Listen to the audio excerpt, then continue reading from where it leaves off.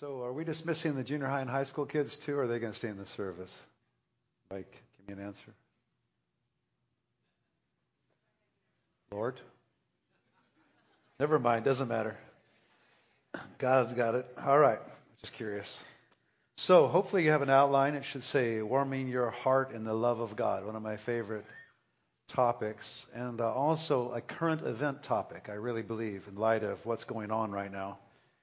And I think there's been a lot of review lately of what happened in the past and the Jesus People Revolution and Calvary Chapel movement and all the other movements that respond, including the movement that just sort of came in on the tail end of that, which was called the Vineyard, which would be our system of churches.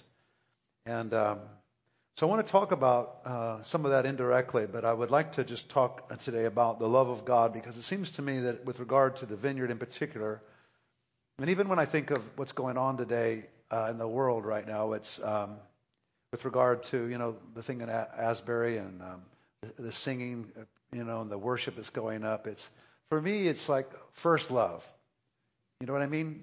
And sometimes what happens is we try to make something, more and don't let the thing grow and develop. But just this pure, beautiful heart of devotion. Matter of fact, it's interesting to me that one of the first bands that I remember coming out of the Jesus People movement was called Love Song. Isn't that interesting? Love Song. Because I think that at the heart of this activity, and every activity when there's some sort of revival or renewal going on, it's love. And sometimes amidst the power and the grace that's given, we miss that love. Because actually I believe at times like this, first love is given. And that first love takes you in all kinds of directions, right? It takes you toward the lost. It takes you toward healing in your heart. And I want to just talk about that a little bit, because I believe that's the season that we're in. I believe we're in a first love season, either dead ahead or right upon us now. And I think there's some ways to respond to this in this season that will be very, very helpful for us and for all of us to experience renewal or revival in our life. So I just want to read from Matthew chapter 24, starting with verse 1. Jesus left the temple and was walking away when his disciples came up to him and to call his attention to its buildings. Do you see all these things? He said, truly I tell you, not one stone here will be left on another. Everyone will be thrown down. As Jesus was sitting on the Mount of Olives, the disciples came to him privately. Tell us, they said, when will this happen? What will be the sign of your coming and of the end of the age? Watch out that no one deceives you, for many will come in my name, claiming I am the Messiah, and will deceive many. You will hear of wars and rumors of wars, but see to it that you are not alarmed. Such things must happen, but the end is still to come. Nation will rise against nation and kingdom against kingdom. There will be famines and earthquakes in various places, and all these are the beginning of birth pains. Then you'll be handed over to be persecuted and put to death, and you'll be hated by all nations because of me. At that time, many will turn away from the faith and will betray and hate each other, and many false prophets will appear and deceive many people. Because of the increase of wickedness, the love of most will grow cold. Now, I want you to underline that. The love of most will grow cold. And so in the world today, it's my just observation generally that we have, on the one hand, this intense flame warming the hearts of the church. And on the other side, we have this intensity of love growing cold, right? In our government and the systems, and even the things that are being said, what you hear on the news, it's got a few degrees colder, I think, don't you? And just in terms of human warmth, and you know what I mean, and the battle and then the fighting and all of it.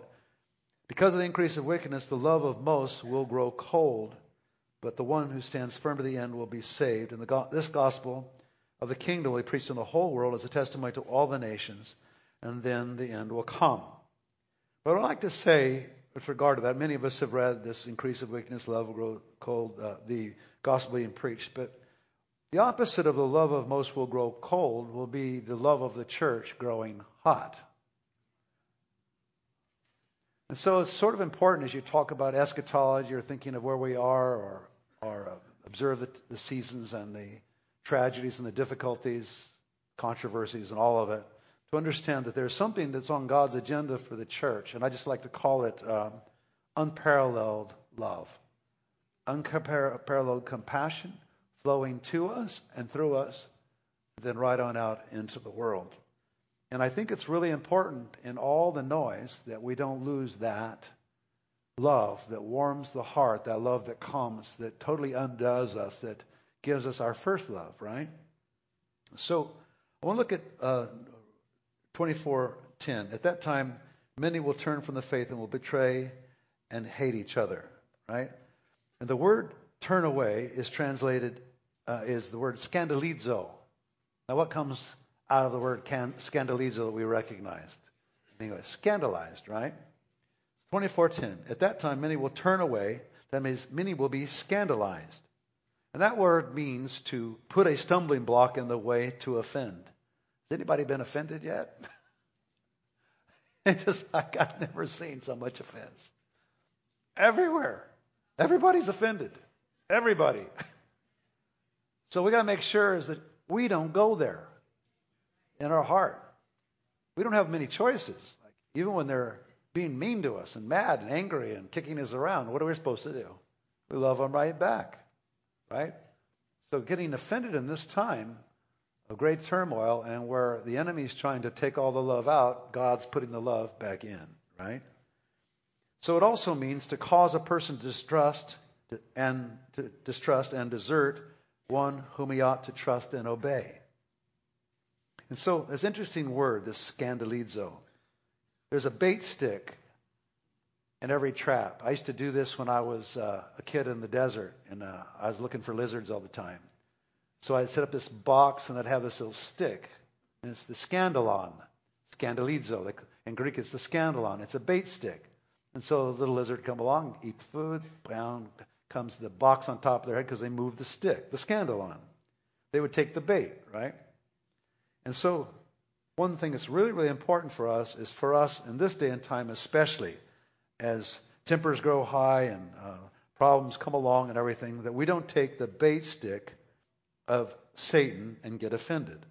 It just turns out that in our world around us, everybody's getting scandalized.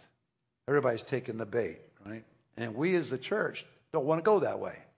It's a miserable place to be scandalized. It's a miserable place. Don't spend more than 1 second there. As soon as you get scandalized, just forgive them and move on. I mean, it's a horrible place to be, right?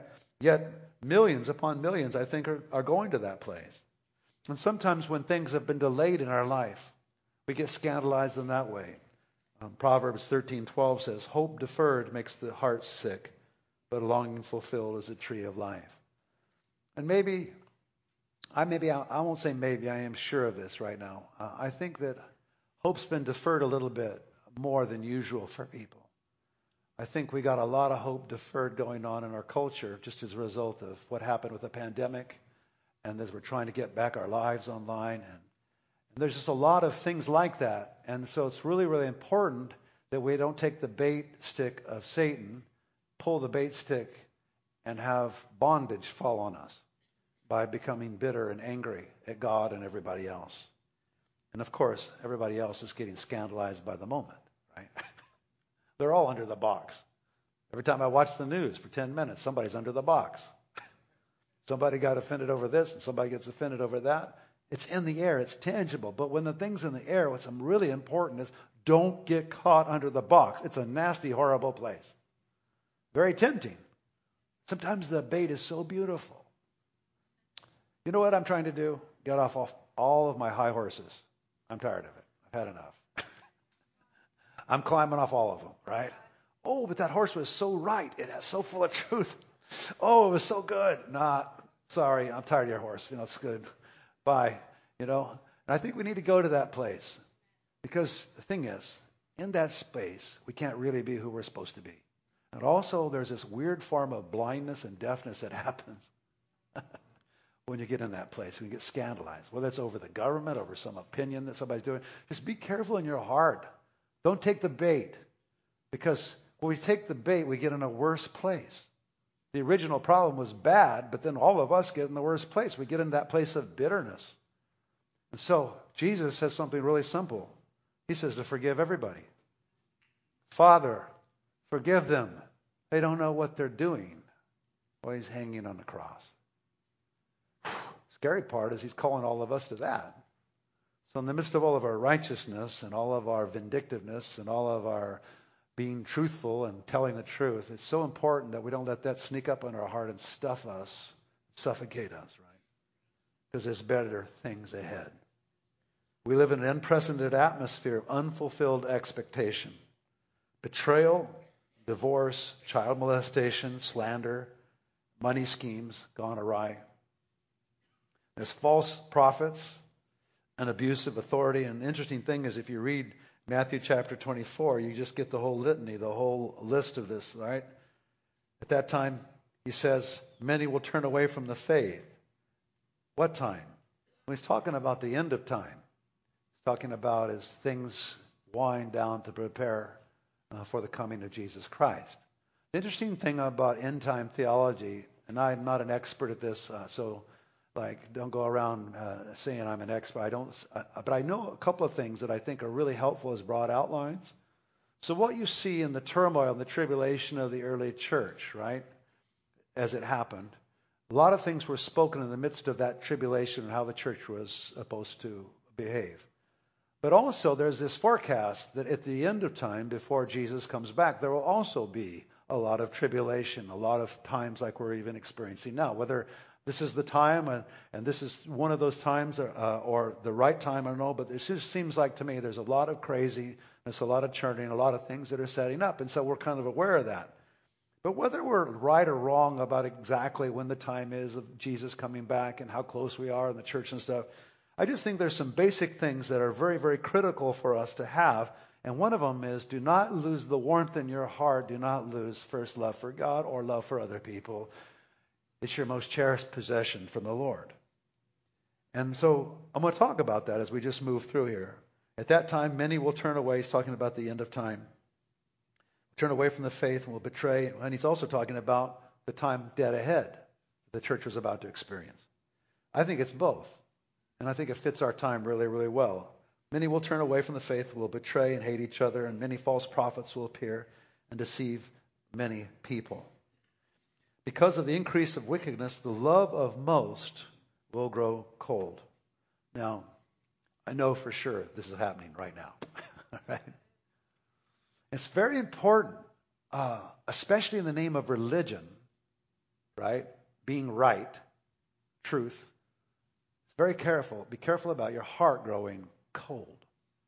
Sometimes truth can be very cold, right?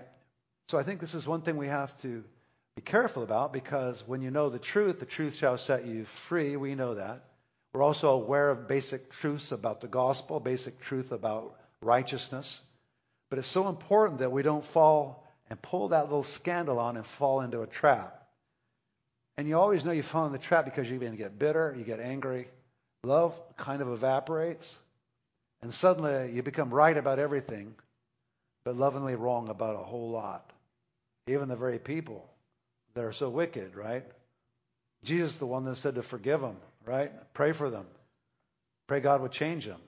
And honestly, in our church history, some of the greatest people in the history of the Bible were the worst terrorists, the worst people on earth, including the Apostle Paul, which wrote half the New Testament. He wasn't a nice terrorist. He was not a sanctified terrorist till he ran into Jesus. He was clapping when people would die. He was bringing people to their death. He was arresting. He was mean. He was horrible. So God got him, right? Which is the good news. Let me read. I'll go back to 10. At that time, many will turn away from the faith and will betray and hate each other, and many false prophets will appear and deceive many people. Because of the increase of wickedness, the love of most will grow cold, but the one who stands firm to the end will be saved. What do you mean stand firm? I mean not only stand firm for righteousness and truth, but stand firm in love. So you can't let the events get your love. Steal your ability to pray for even your enemies, which Jesus, by the way, said to do.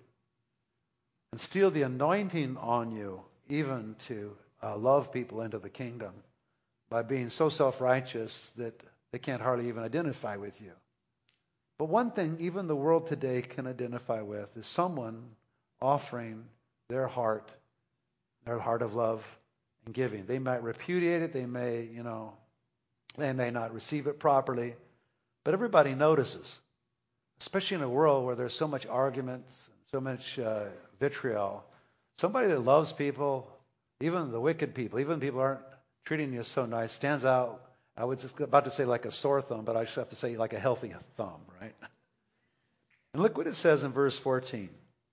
And this gospel of the kingdom will be preached in all the world as a testimony to all the nations, and then the end will come.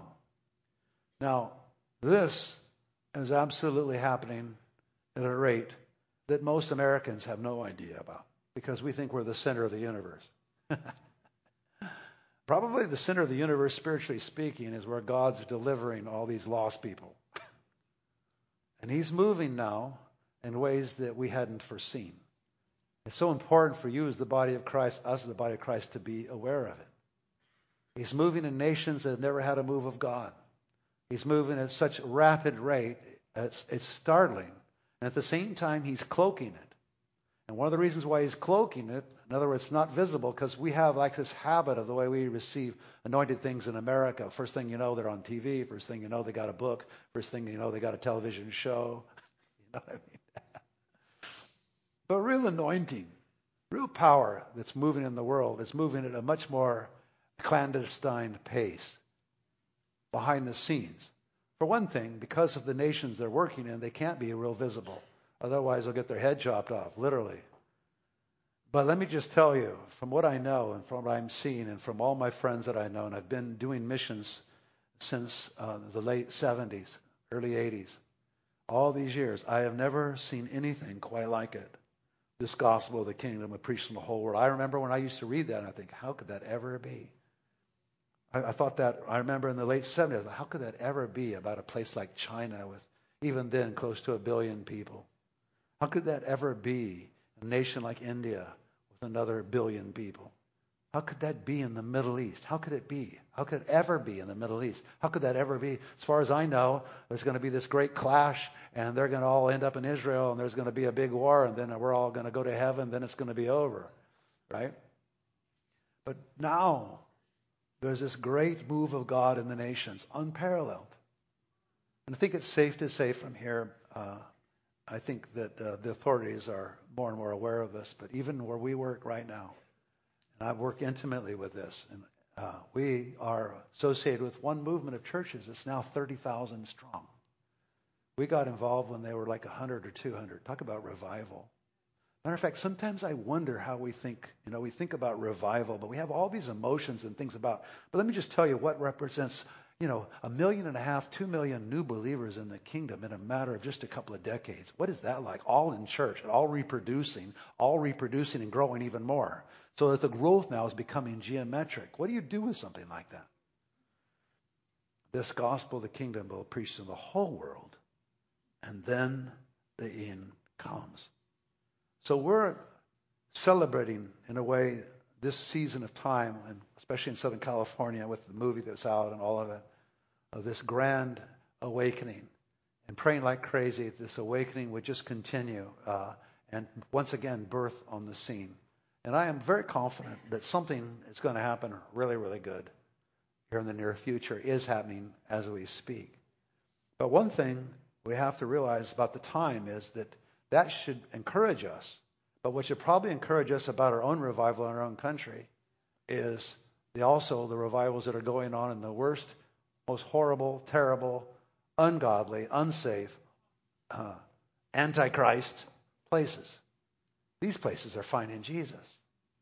And I think it's kind of important in our time to realize, look up, look around, and if you know anything about this, find out more, because the most amazing thing that's ever happened on the planet Earth, besides Jesus coming, is what is about to happen, because it's moving across every tribe, tongue, and nation, and every kind of religious place. Doesn't matter whether they're Muslim, Hindu, doesn't matter who they are.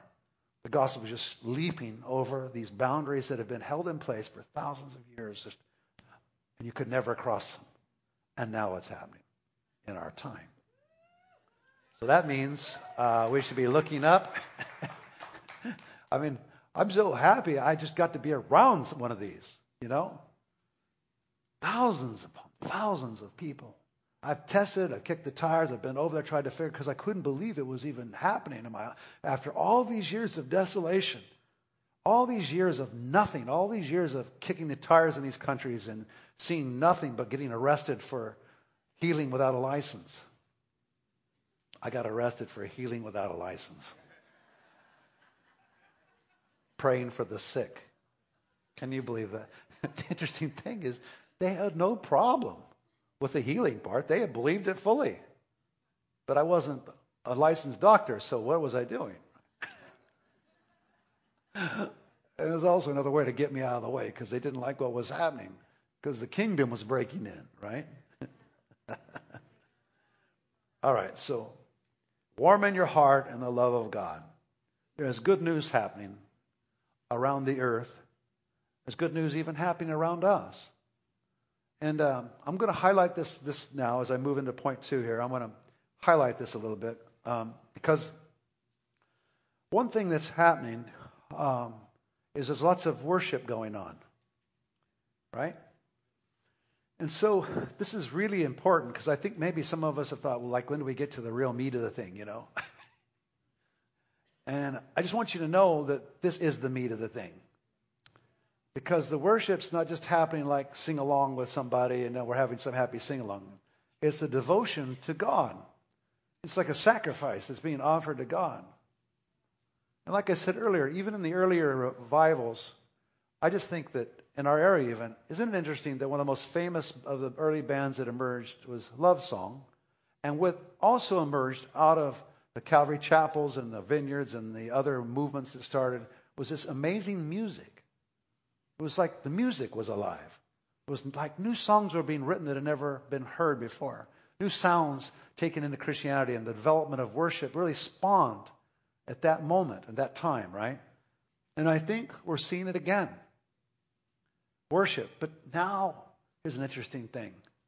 Now, even in the movement in India, so what's happened traditionally around the world is like we take the songs, you know, the English songs, and then we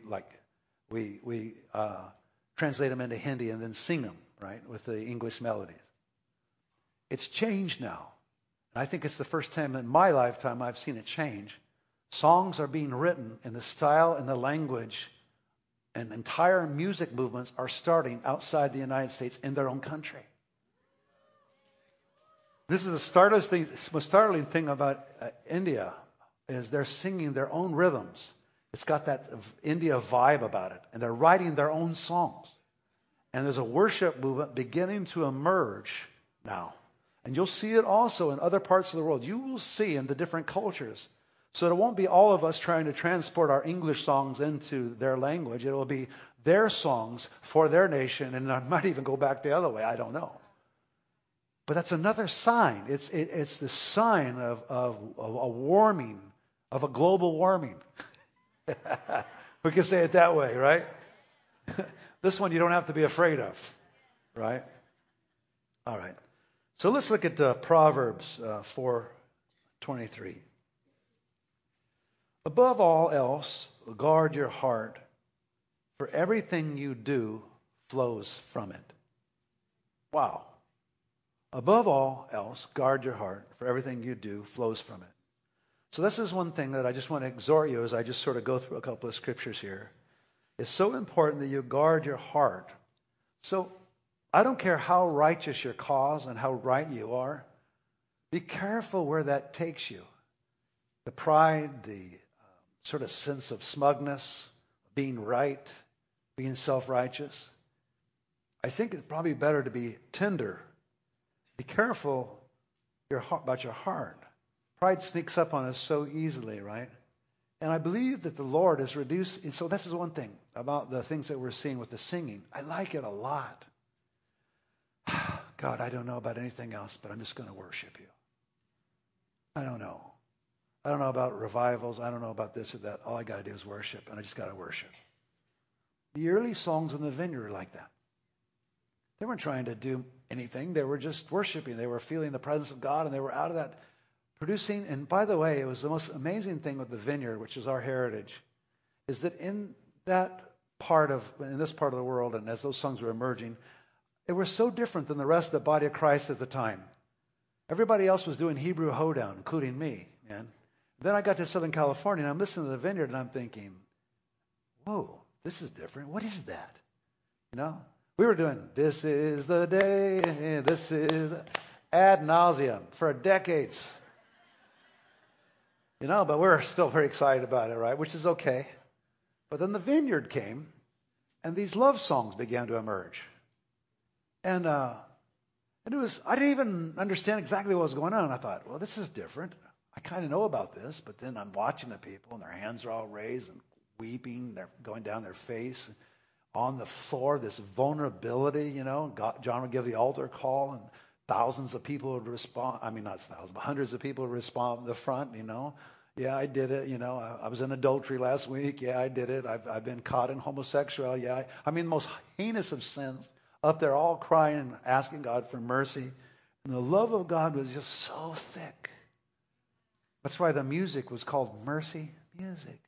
Is called Mercy Music. And I just think that this is the place that we know about in our church. Something that's been cultivated even further with regard to our teaching and through Ed Piarek and others that have been helping us understand and dissect actually what happened in the early years of the Vineyard movement and the early years of the Jesus movement. I think you have to put at the top of the list this compassion, this love for people and love for God. First love, I guess you'd have to put it that way, right? And then we learned the Bible, and that was important to know, and righteousness and so on. But the first love thing, whatever we do, we don't want to lose that, right? And I'll tell you what, the reason why I'm bringing this message is because it's so easy to lose first love in the midst of all of the hatred, all of the vitriol, and all of the stupidity and the things that are going out, and we get up in arms and we're just getting, you know, and we know we're right. But you can be right lovingly, you can be right and lovingly wrong. It's important for us to keep the compassion and mercy of God in us so that we could actually, without even any problem, pray for our leaders, even the ones we don't like. What's going to solve the problem? Your prayer for the leaders more or your complaining? I think there's a place for righteousness in the marketplace. But there's something else I'm trying to get to right now. I'm trying to get you this compassion thing, this love thing. I don't want my love feast being ruined by somebody else's stupid government or other things, right? I have to stand up where I need to stand up, but I can't be swallowed by it, right? So I become as angry and as mean as everybody else, right? So there's this line we're trying to walk. But you can't do it on an empty tank. You cannot stand up for truth in this day and age on an empty tank with no love in your heart. When you get love, then you know, discern. You know when to stand up and when to not. You know what to say and when not. And especially with your coworkers and friends, you know what is lovingly wrong at that moment. And you know what is lovingly right at that moment. Because you know why? Because your discernment is coming from being fanned by the mighty mercy of God. And you're not too far from that mercy. I think the longer a movement gets away from the time when it was founded in the love of God, the more difficult it can be if they don't keep fanning this mercy, this original first love, this compassion. And you know what? The hard thing about compassion is sometimes you just can't tie everything up in a bow. You know, you just don't know how. You know, you got to let some things flap in the wind because you just don't know exactly. You've never been this way before. But mercy will always eventually give you the wisdom you need for discipling and bringing along, being healed and releasing power in the earth. And so I just feel like we're entering in this time where I think we really need to pay attention. And so if you look at Proverbs 4:23, look what he says. Above all else, guard your heart, for everything you do flows from it. So this is a time when we need to really guard our heart, our intimacy with the Lord, our relationships with others, and make sure we don't get into the spirit of bitterness that is so easily entrapping the world.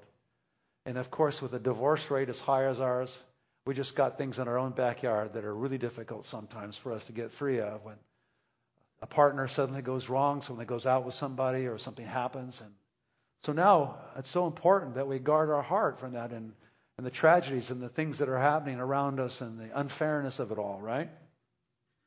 So I think maybe I could say this over all of us. Above all else, if I don't say anything else, guard your heart, for everything you do flows from it.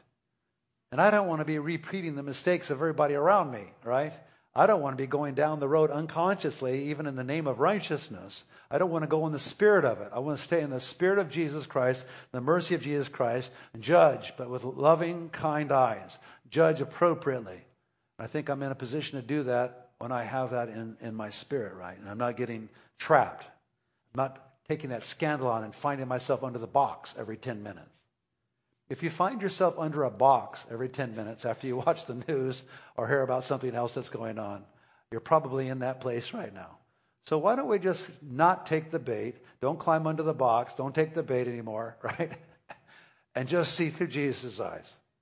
And what I'm saying to you is he'll give you a discernment that's amazing. Right now, one of our biggest trials and I would say opportunities is ministering to the homeless. And so I say the homeless. I'm speaking to half my congregation here. What I mean by that, all of us feel the pressure of not having a job or what could go wrong. I mean, so many of us are so close to that. And so close because of the environmental events that have happened around us and the economy and the weird mixture of things. So when I speak to the homeless, I'm speaking to a wide group of people. People that are under the threat, feel the tangible fear of losing their home or being in a place where they're out. And you take all this combined with the prices and the high prices in Southern California, and it gets truly scary, right? So one thing that's so important for us is that we have to, above all else, guard our heart and make sure our heart doesn't cool down, especially with love, and get trapped in a jail of unforgiveness and with them demons, right? Matter of fact, Jesus put it this way. If you look at Matthew chapter 6, and this is really what we're dealing with. I mean, the warfare that we're dealing with is absolutely out in the open and demonic. But sometimes when we think of it, we're not thinking of the most serious consequences of all, and the most serious warfare that we're actually dealing with almost all the time right now. Let me just read a few verses from Matthew chapter 6, 12 to 15. So when Jesus is giving the prayer, he's teaching us how to pray. And then he says this, and forgive us our debts as we also forgive our debtors. And lead us not into temptation. Now that word could be, say, testing. Lead us away from traps is what he's saying. Lead us away from that box, getting under the box. But deliver us from the evil one. But deliver us from the evil one. That's part of the Lord's Prayer. It's really, really a powerful part of the Lord's Prayer and something we need to really pay attention to. For if you forgive other people when they sin against you, your heavenly Father will also forgive you. But if you do not forgive others their sins, your Father will not forgive your sins. If you don't give other people, let me say it another way. This sounds very, very religious. If you don't give other people a break, then the Father's not going to give you a break. I don't mean call injustice and lies truth. I don't mean to ignore it. I just mean don't get hooked on it with that attitude. And you can know when you're hooked by the attitude because you don't really have any prayer ammunition for this. You lose it all. You're so angry you can't pray anymore. All you can do is shout, yell, right? Prayer actually means showing someone compassion. When you pray with compassion, how long do you pray and how hard do you pray? When something gets your heart, how do you pray?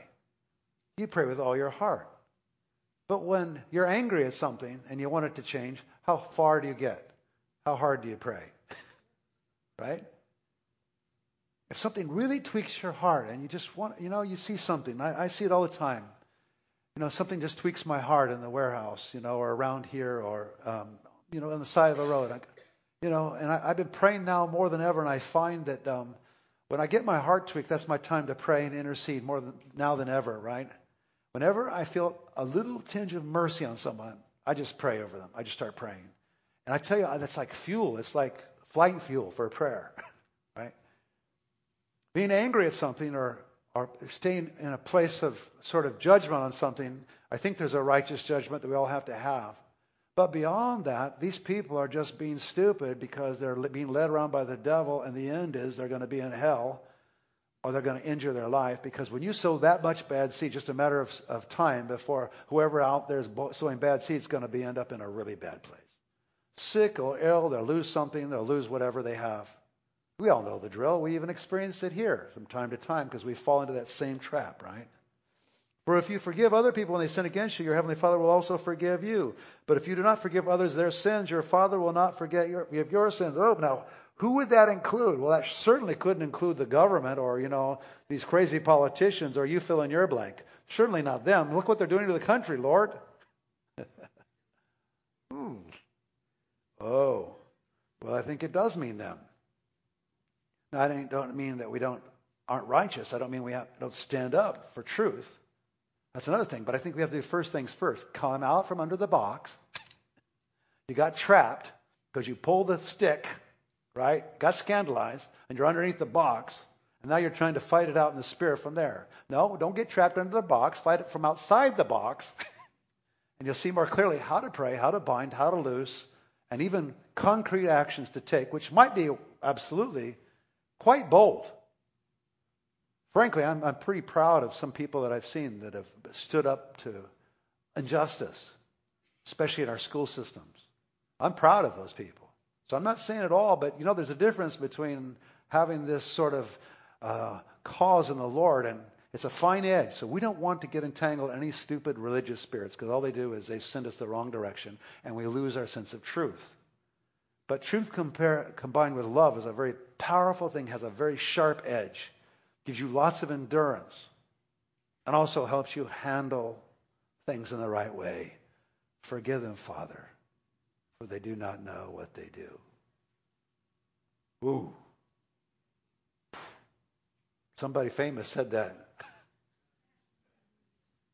He certainly didn't deserve what he got. But actually, those people that crucified him, he knew. They were the worst, most cursed people on the planet, on the earth, right? Maybe of all time. He knew where their end was. He understood the bigger picture. And I think he wants us to understand that as well, right? So we don't want to be trapped in any jail of unforgiveness. If you look at 2b on your outline, taking offense can also cut us off from blessings. I don't want to be cut off from any more blessings, right? I don't want to miss anything. So look at Psalm 66. I cried out to him with my mouth. His praise was on my tongue. So many of them have been before the Lord worshiping and praising God and serving him and loving him, right? But then he says, verse 18, if I had cherished sin in my heart, the Lord would not have listened. But God has surely listened and has heard my prayer.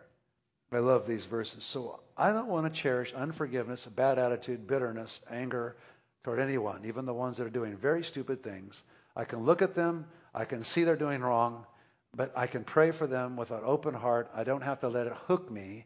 It's a fine line sometimes into that negative space, because then I stop praying clearly, I stop thinking clearly, and I stop hearing God's voice, right? If I cherished sin in my heart, the Lord would not have listened. Father, forgive them, for they don't know what they're doing. I mean, that's Jesus. He could see all around him the things that were going on. And there was times when he had a beautiful word to say, a very confrontive word. You brood of vipers. He did say that, right? Right? Just make sure that when you say the brood of vipers prayer or declaration, that you also have balanced it out with all the other stuff, right? Right? There's something that only the Spirit can teach us, but it's important for this day that we learn and understand how we're supposed to behave in crazy times like this, right? And that's kind of what this sermon is about. And only the Spirit can teach us. And it goes right down to the most fundamental of our relationships. Look at 1 Peter chapter 3, verse 7. Husbands, in the same way, be considered as you live with your wives, and treat them with respect as the weaker partner and as heirs with you of the gracious gift of life, so that nothing will hinder your prayers. Now, I look at that word, weaker partner. It sounds really crazy in the 21st century, right? The weaker partner, right? And so he's saying something in the context of his culture, right?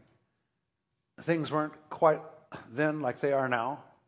and the view of women and the view of men, and actually just the physical strength and the kind of work that was done and so on and so forth. But so you can see how they're saying that, giving the historical reference. But even better, as you read on, you finally get the real gist of what he's trying to say. And this is the real key here, all right? Again, 1 Peter 3. Let's look at now the next verse. Well, let me just read it again. Husbands, in the same way, be considerate as you live with them. Treat them with respect as the weaker partner and as heirs with you of the gracious gift of life, so that nothing will hinder your prayers. Now, the word that we have to remember here is treat them with respect. So what's the word? What does that respect mean? Well, the rest of the verses explain what he's talking about. What respect means, how we're supposed to act, right? 1 Peter 3. Verse 8, finally, all of you, be like-minded, be sympathetic, love one another, be compassionate and humble. Husbands and everybody. Right? Do not repay evil with evil or insult with insult. On the contrary, repay evil with blessing, because to this you were called so that you may inherit a blessing. What? I get a blessing of not repaying evil with evil, right? If I repay evil with blessing, I inherit a blessing. Right? For whoever would love life and see good days must keep their tongue from evil. So we live on the edge of this all the time. We've got to be careful. Again, I don't want to be under the box. Don't pull that stick on and get yourself trapped in there, right? Keep your tongue from evil. Keep their lips from deceitful speech. They must turn from evil and do good. For the eyes of the Lord are on the righteous, people that act like this, and his ears are attentive to their prayer. But the face of the Lord is against those who do evil. So those that are doing evil, the face of the Lord is already against them. So we want to just keep our face right in God's face, right? Who is going to harm you if you're eager to do good? And he's saying by doing good, he's talking about a weakness, a certain kind of weakness, a certain kind of vulnerability. But even if you should suffer for what is right, you are blessed. Oh man, can I say that again? Whew. Some of you, I think maybe for the first time in your life, we have actually seen in our country people suffering for doing right. Standing up for the right thing. It's amazing.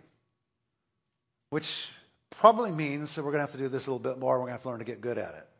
Right? It's really important that we learn to navigate these waters in the right way. Because I don't know about you, but I don't want to get cut off from blessing. I want blessing.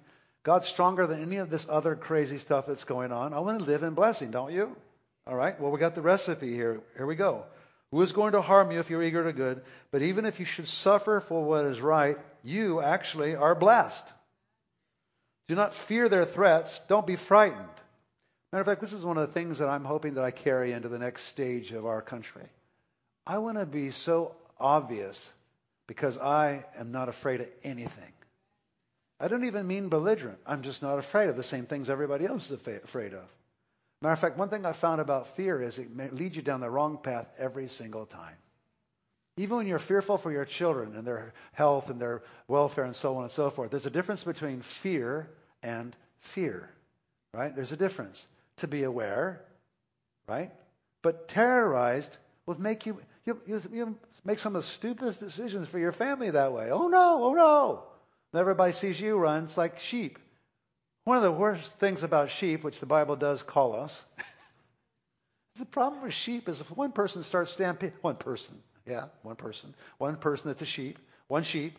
Here's the thing, not many of us are agrarian, but I learned that when one sheep starts stampeding, everybody else stampedes without even knowing why the original sheep stampeded. And they'll follow that one sheep over a cliff. That's why they have to have such a vigilance with a shepherd. Because one of them gets tweaked, he's got to go get that one right away.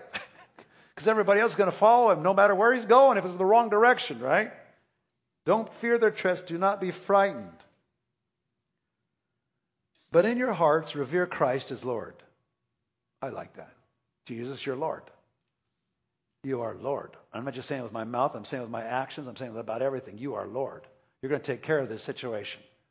By the way, I'm very, very happy of how we got through the pandemic so far. I think that our church as a whole, we may have been injured, we may have lost a few things, but as a whole, we have flown through magnificently. I am so happy of what's happened. Some of you still haven't caught up. Maybe you lost a job, or I've just heard of a person the other day that lost their job, and they're still struggling a little bit, getting back in the right place. But look, if you suffer for righteousness' sake, don't worry. The Lord's going to take care of you, right? But here's our real job. Always be prepared to give an answer to everyone who asks you to give reason for the hope that you have. Why do you have hope? Because everything's so great? No, you have hope because everything's so bad and you're shining in a different light and saying different things than everybody else is, right? Who asked you to give the reason for the hope that you have? See, this is the finest moment we have. Everybody else is freaking out and running away and running off cliffs, and we're going, I'm not that concerned about that. I think I won't do that. I think I'll do this. What? How could you do that? Well, I think I prayed about it. I think God wants me to do this.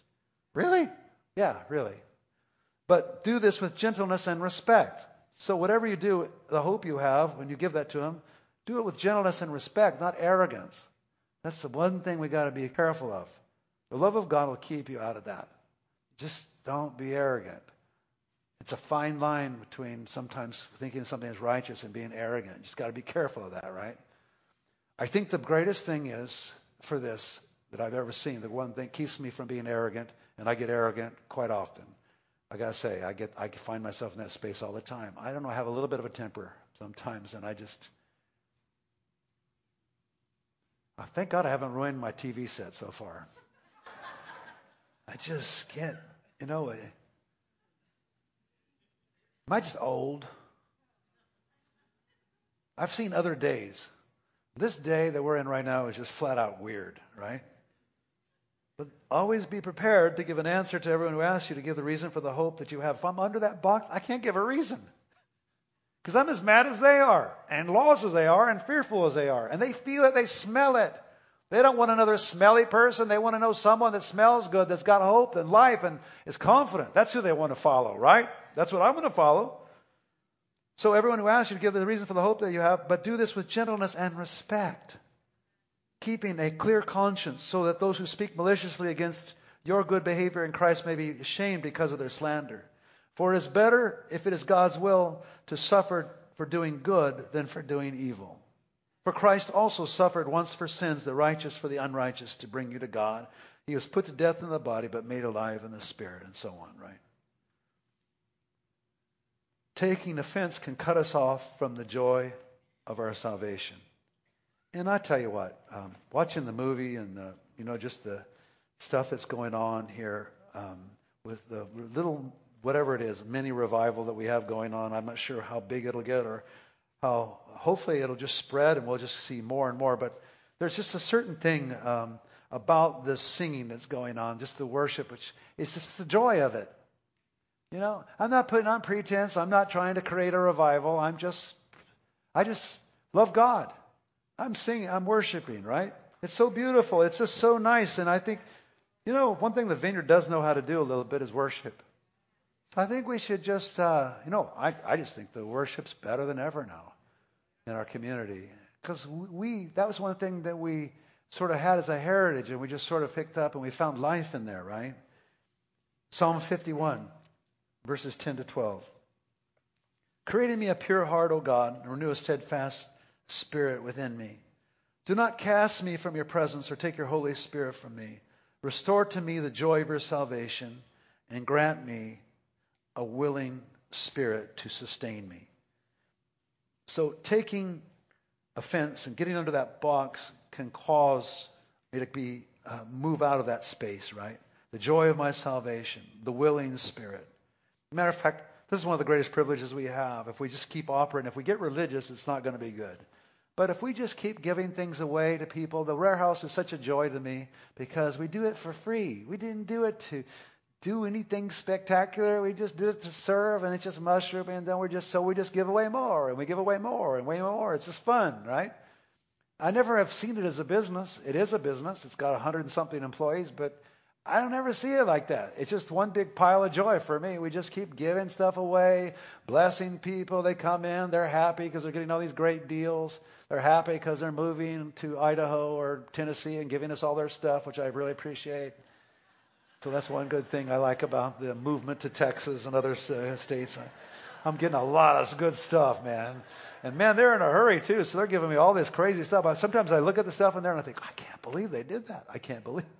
Did you see that? What is? Oh my gosh! And then we give it away or sell it for like way, hundreds of dollars less if we would have fought for it or tried to get it, on the open market or something. But it doesn't matter. This is a beautiful thing, right? I like the freedom. I like the joy. I like the love. I like to stay there. This is the way on. It's always been the way on for the Vineyard. Calvary Chapel movement happened, and other movements as well in Southern California, out of this amazing move of the Jesus people.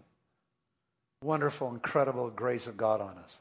It's very interesting to me, though, that when the Vineyard came, the songs they started singing were love songs.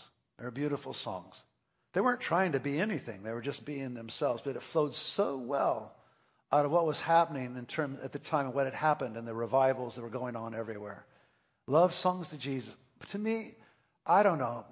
The heart of all of this revival talk is love. And at the heart of that is this worship that we do. The love and worship.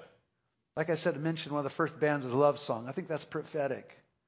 And love songs were sung out of the Vineyard. And I remember when I first got to the Vineyard from another part of the country, and it was so surprising to me, the way they would sing.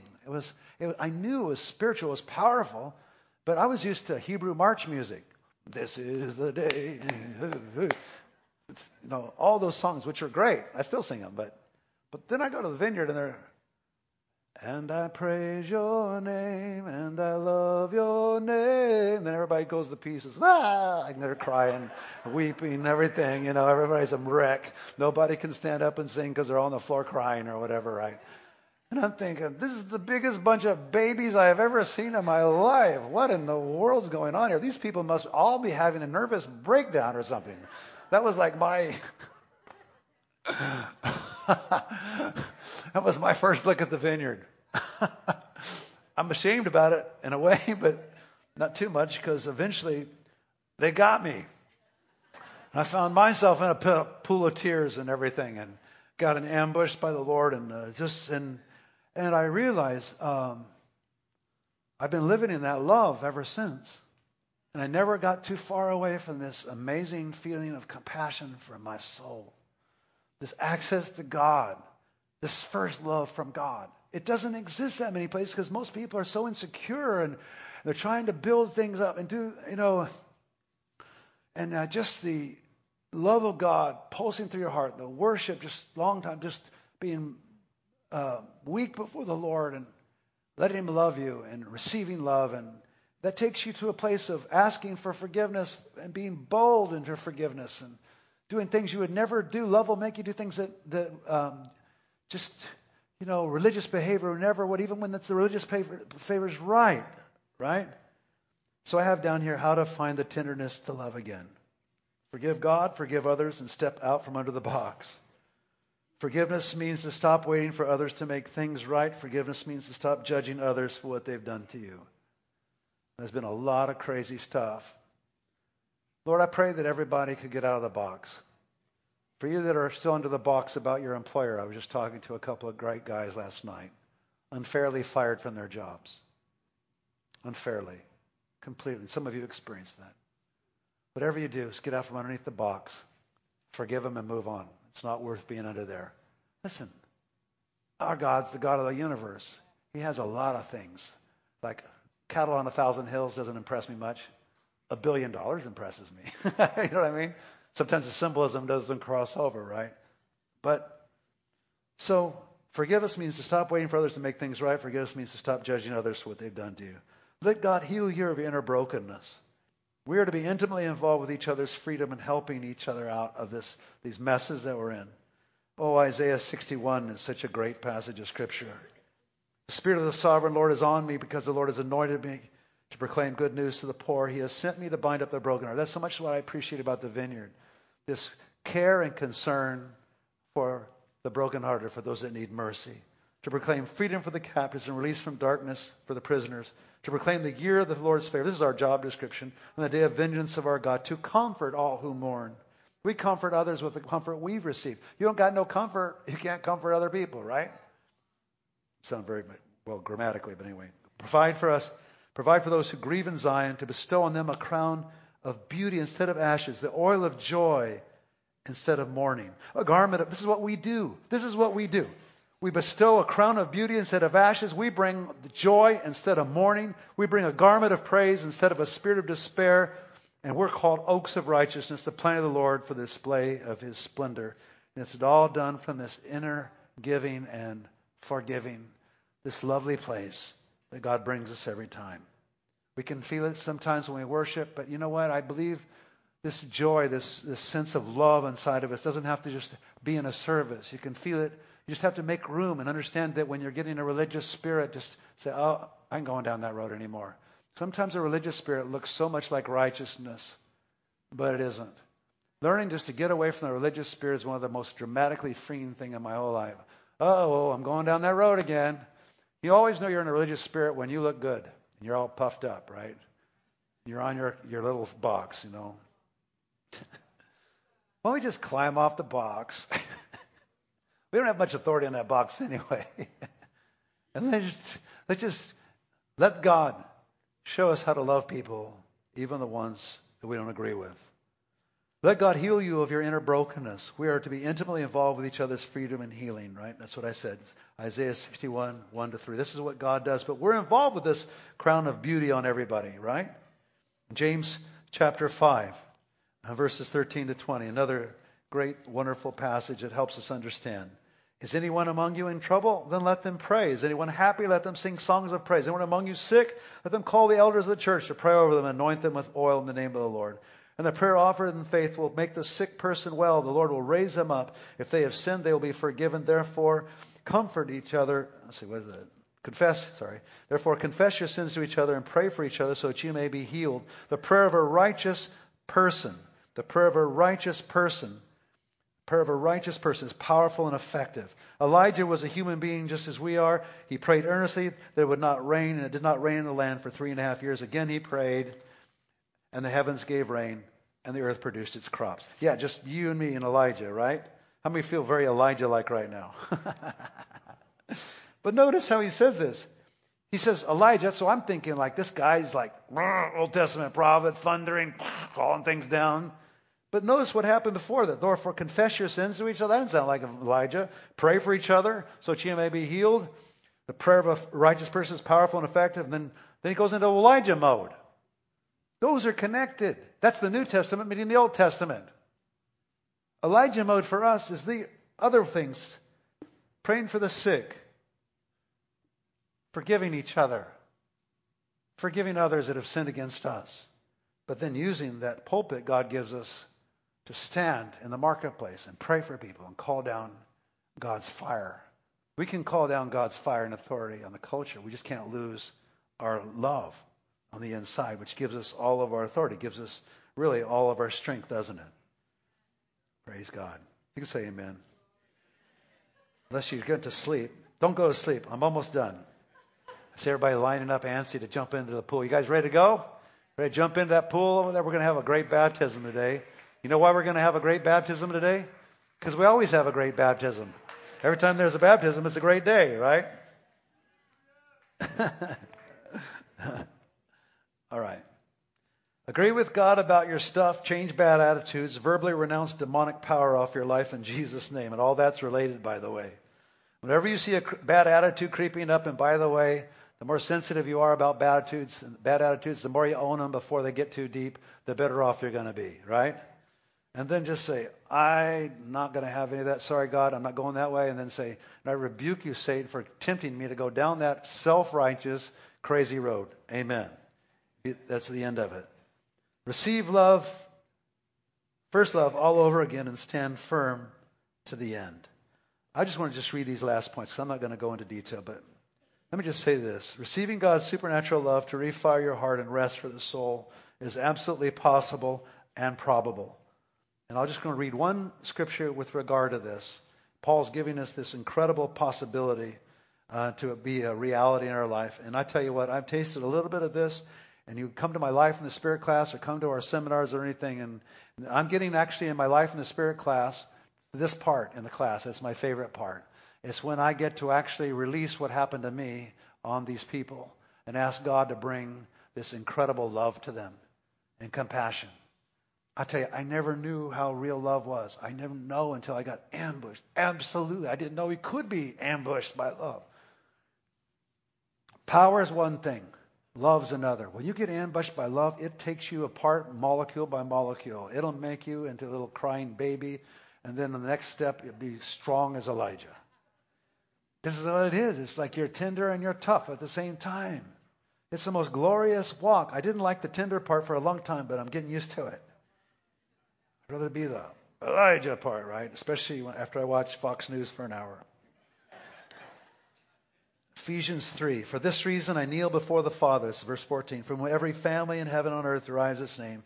I pray that out of his glorious riches he may strengthen you with power through his Spirit and your inner being, so that Christ may dwell in your hearts through faith. And I pray that you, being rooted and established by love, may have power, together with all the Lord's holy people, to grasp how wide and long and deep is the love of Christ, and to know this love that surpasses knowledge, that you may be filled to the measure of all the fullness of God. I'm going to stop right there because I'm going to read that passage one more time. I'm going to stop right there. Just think about these passages. Think about this for just a moment. He's praying for them to experience this. You can pray to God for you to experience this and for others to experience it. I pray our church every day this will happen. I pray for my life every day. I pray that you, being rooted and established in love, may have power, together with all the Lord's holy people, to grasp how wide and long and high and deep is the love of Christ. When the love of God is beating in your heart, when you see a homeless person or another person's not doing so well, even if they're ornery and a stinker and being bad, you look at them with different eyes. Because love's eyes looks at a person differently than harsh eyes. Love's eyes sees not only a problem, but sees the end. Sees the possibility for that person to get out of that situation. Love's eyes, whether it's your kids, whether it's your husband, whether it's your wife, whether there's a person that's misusing you or abusing you at work, whatever it is, this love can be prayed for and experienced. He's praying, God, I want you to have this. They want him to have the same love I've got. I want him to grasp how wide and long and high and deep is the love of Christ, and to know this love that surpasses knowledge, that you may be filled to the measure of all the fullness of God. And I've touched this love. I've got a piece of it in my life. When I entered the vineyard, this is what I got baptized in. This is where I went in. This is the door I went in. Being from kind of mean and religious to totally undone, on the floor, crying like a baby for months at a time, as the love of God swept over me. And that's where the glory is. That's where the God is. That's how to respond. And guess what? Then when the ornery ones come along, you know what to do with them. He gives you the right thing. Tells you what to do. Sometimes you draw a line. Sometimes you make the line further. It's all according to what the love of God is telling you to do. Even if you err on the way of compassion and you are a little too merciful, better to be too merciful than to go the other way. For whatever reason, I want to stay out from underneath that stupid box and scandalized. I don't want to be scandalized by the world, by my sin, by anything religious. I just want to stay out from underneath the box and walk in the Spirit and the power of God. Amen? All right, let's all stand. If you guys that are baptized, come on up over to the front. That'd be great. Just come up, and Keggy, if you could line them up. And if I could have the worship team come up. And okay, so if I preach about something, that usually means it's in the air, in the atmosphere. Especially this subject. So maybe some of you, maybe many of you are in a good place. The trials we've under push you right directly into the compassion of God. Maybe others of us just need a little dose of compassion, a little dose of feeling loved by God and confidence. We're afraid for some reason. Maybe we lost our job. Maybe there's an issue with regard to our family that we just don't know how to handle. Maybe there's a sickness that's presented itself, and we're just saying, why, God? So listen, I want to do something today. I don't want to baptize without praying for all you folks. Okay? So what I'm going to do is, I'm going to do this. I would like my ministry team to come up, if you don't mind. I'd like you to stretch out across the way here. By the way, I'm getting rid of these things. So they're going to go up high, so I got more room to pray for people. So I got to fix that. I couldn't figure out what was bothering me so much about the way we're doing ministry at the front now that the COVID thing's lightening. I figured it's out these rascals. So they're going up there. And I'm going to probably take a front row off, too, so we have more ministry in the front. So this is what we do. So don't go too far over because I'm going to be baptizing people. But you, the ministry team, I'd like you to come along here. And I just can't think of a better day than ask and offer the mercy of God to people. Great thing about God is He's so merciful, He also is powerful. And if He's powerful, He can take care of all kinds of things today.